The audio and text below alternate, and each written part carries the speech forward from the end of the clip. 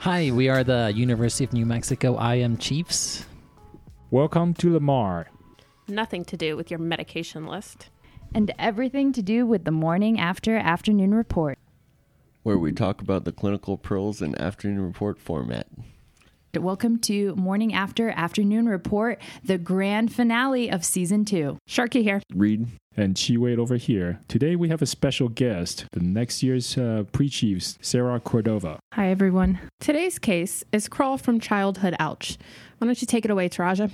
So we have a 33-year-old patient, Spanish-speaking only, no primary care provider. Comes in with sudden onset weakness as well as abdominal pain. Weakness extends to bilateral lower extremities. Says it was first appreciated upon waking up for work the morning of presentation. There was some difficulty coughing, inability to get ready for work due to both instability and weakness. The patient had to crawl to their car just to get to the emergency room. Now, no fevers, chills, nausea, vomiting. Besides the abdominal pain, no other pain. And then also no recent travel or outdoor activities. As far as the rest of some of the review of systems goes, there's no dysuria, frequency, or hematuria. The appetite remains unchanged, and the patient's tolerating PO just fine. There's no paresthesias, weight loss, or a decrease in the lean muscle mass. Now, the patient says that they had a similar episode with exercise when they were 9 years old, and that episode spontaneously resolved 2-3 hours after the symptoms first came on. At that time, they were never evaluated, just sort of forgot about it. And then the other interesting thing is the older brother has had a similar event that was treated in the emergency room, but that older brother was discharged home the same day. The only other notable thing is that the patient was taken to the EDRU due to a syncopal episode, but this was after blood was drawn for labs. So as far as past medical history goes, the only thing notable is that the patient was noted to have hypokalemia one time during their childhood. They've had no surgeries in the past. And as far as social history goes, they don't smoke tobacco and they've never used any drugs, no injection drug use. And then as far as alcohol use goes, it's described as occasional. This patient lives in Los Lunas, is married, and has 2 daughters. Their occupation is working at a construction site. As far as family history goes, besides what was already noted in the beginning of this presentation, that they have a brother with a similar episode and hypokalemia, there's no other family history. The patient's not on any medications. And so let's jump to the physical exam. Upon evaluation, the vitals are normal. Physical exam shows a normal bulk and tone throughout without any obvious deformity. There is noted minimal resistance upon flexion and extension of both bilateral lower extremities. The strength is anywhere from 3 to 4 out of 5, and perhaps a little bit more on the right side than the left side, meaning the right is a little stronger than the left. Throughout the body, the reflexes are all 0 out of 2, so no reflexes were elicited. The rest of the exam is normal. Okay, let's jump into the labs. Patient has a completely normal CBC. As far as their basic metabolic panel goes, the potassium is 1.8 and creatinine is 1.8. Their urine analysis shows a large amount of blood, but the RBC count is 1. Remember that less than 4 is normal. Some imaging is done. There is a X-ray of the lumbar spine, which is completely normal. And then as far as special diagnostic testing goes, an EKG is done and it shows a first-degree AV block, but is otherwise normal. All right, well, this is a very interesting case presentation. As you can see, the patient had kind of weakness and some paresis kind of progressing towards paralysis, which can be seen in hypokalemia, especially severe hypokalemia such as this patient had. And as you can see, their potassium of 1.8 is very low. Actually, it's much lower than you would expect to see because usually the kidney is an excellent organ at preserving levels of potassium in the blood. Kind of finally, I wanted to point out, the relation between the large blood seen on the UA. It's bizarre. You wouldn't think that this patient, for any reason, is having blood in his urine. But if you notice his red cell count of only 1, as well as the creatinine of 1.8 points towards something. You may have heard of rhabdomyolysis. which can, just as the trivia point, be seen in very low potassium levels. Specific what level, Reed? Less than 2.5 is where rhabdomyolysis can occur, and less than 2 is where ascending paralysis with respiratory failure can occur. Generally, if the potassium level is not that low, what kind of symptoms do you see from hypokalemia, Reed?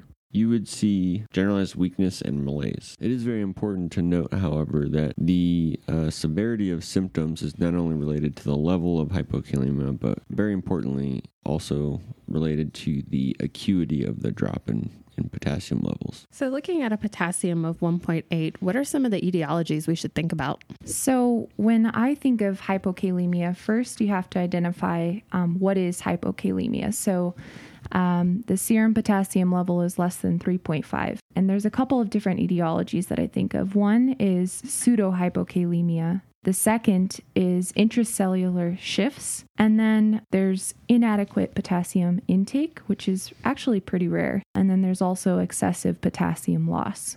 What do you mean by pseudohypokalemia? So pseudohypokalemia is caused by the uptake of potassium by lots of cells in the test tube from leukemia. And as far as transcellular shifts of potassium, it's anything that can cause alkalosis in the blood. So that can be either metabolic alkalosis or respiratory alkalosis. And then when I think of decreased total body potassium, I think of either decreased intake or increased losses. So as far as decreased intake goes, this is pretty uncommon, like I said before. The kidneys can reduce urine potassium excretion to less than 20 milliequivalents in a 24-hour period. As far as losses, this is usually done by renal losses or extrarenal losses. Hey, Sharky, how do we start evaluating this hypokalemia? As with most diagnoses, history and physical are the gold standard, and they tell you so much. Looking at their medications, if they've been vomiting, if they've had diarrhea, their blood pressure, it can tell you so much more than any lab value. So your history is so much more important. Always double check the medications. Diuretics can have an effect on potassium.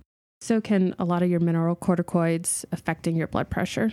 So, Reed, once we determine that it's excessive potassium loss, what would we do next? Well, your first step is to look at the potassium in the urine. The main goal is to determine if your kidney is functioning well or not. The things you can look at are a spot urine potassium levels over 24 hours, or the potassium to creatinine level in the urine. Specifically, if the spot urine is less than 20 milliequivalents per liter, if the 24-hour urine is less than 20 milliequivalents, or if the urine potassium to creatinine ratio is less than 13, then you know your kidney is working appropriately and you most likely have a GI loss of potassium. So just to remind you, if the potassium is low, it's probably not the kidney, it's GI losses. If, however, your levels of potassium in the urine are above all of those, then most likely you have a renal loss of potassium. And so that's where things get more complicated.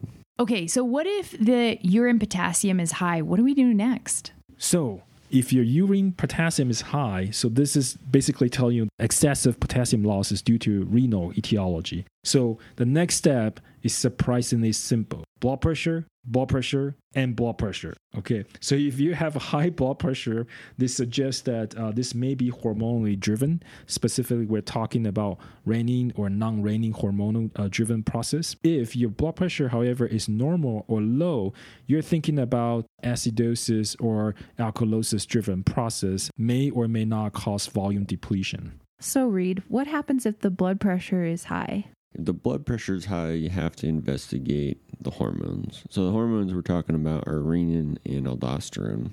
There's pretty much three main combinations you can have. You can have a low renin with a low aldosterone. That tells you that there's something such as congenital adrenal hyperplasia, Cushing syndrome, that's kind of driving the hypertension and the potassium loss. If you have a low renin with a normal to high aldosterone, you're mostly thinking something like primary hyperaldosteronism. The third option is you have a high renin.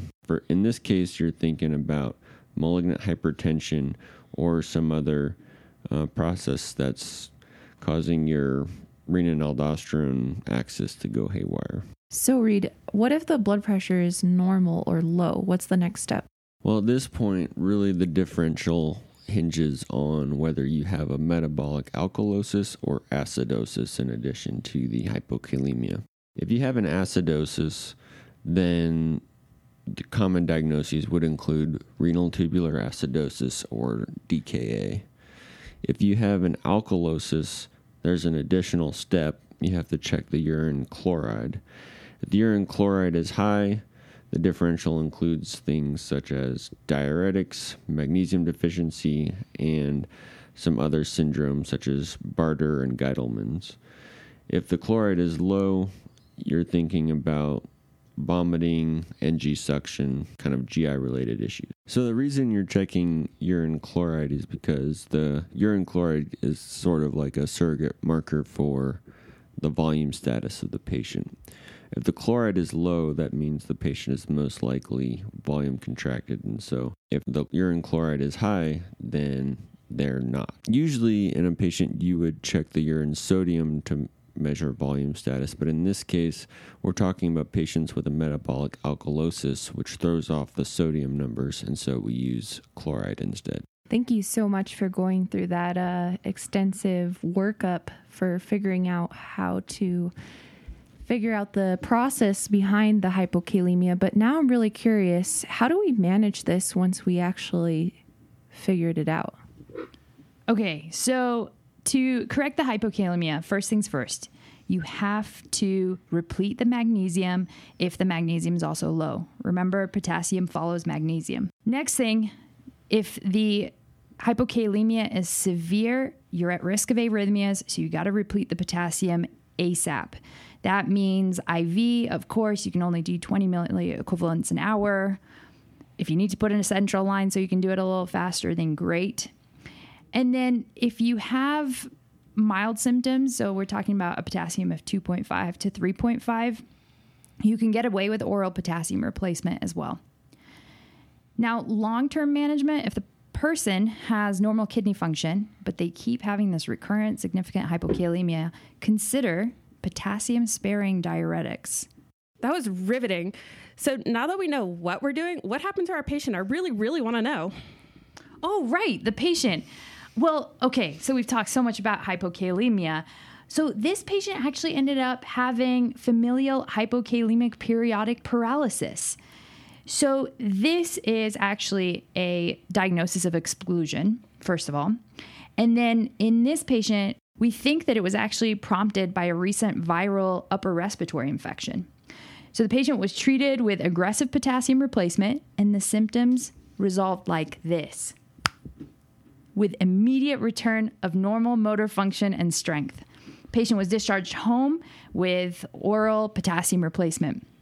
And then we, of course, coordinated a new patient visit to establish with a primary care provider and encourage the patient to consider additional genetic workup, given that the patient has children. That's so cool. Did you know that in men of Asian and Mexican descent, when they have untreated hyperthyroidism, they can actually get a hypokalemic periodic paralysis, and all you have to do to treat it is treat the hyperthyroidism, and it resolves. Gang, it's been real. Thanks for listening. Well, thanks to everyone for listening to us. I hope you learned something this year. We hope we didn't bore you too much. I know I wasn't boring. I just want to take this opportunity to thank everyone that has been involved in podcast. Reed, Sharky, Taraja, and specifically Lloyd. Unfortunately, Lloyd is unable to be present here today to record with us. But we do have his successor, Dr. Cordova, taking over the primary care chief position. We're going to have Dr. Cordova to speak a few words for him. Thank you all for inviting me here today. It's been really fun. And I know Lloyd would have wanted to be here today.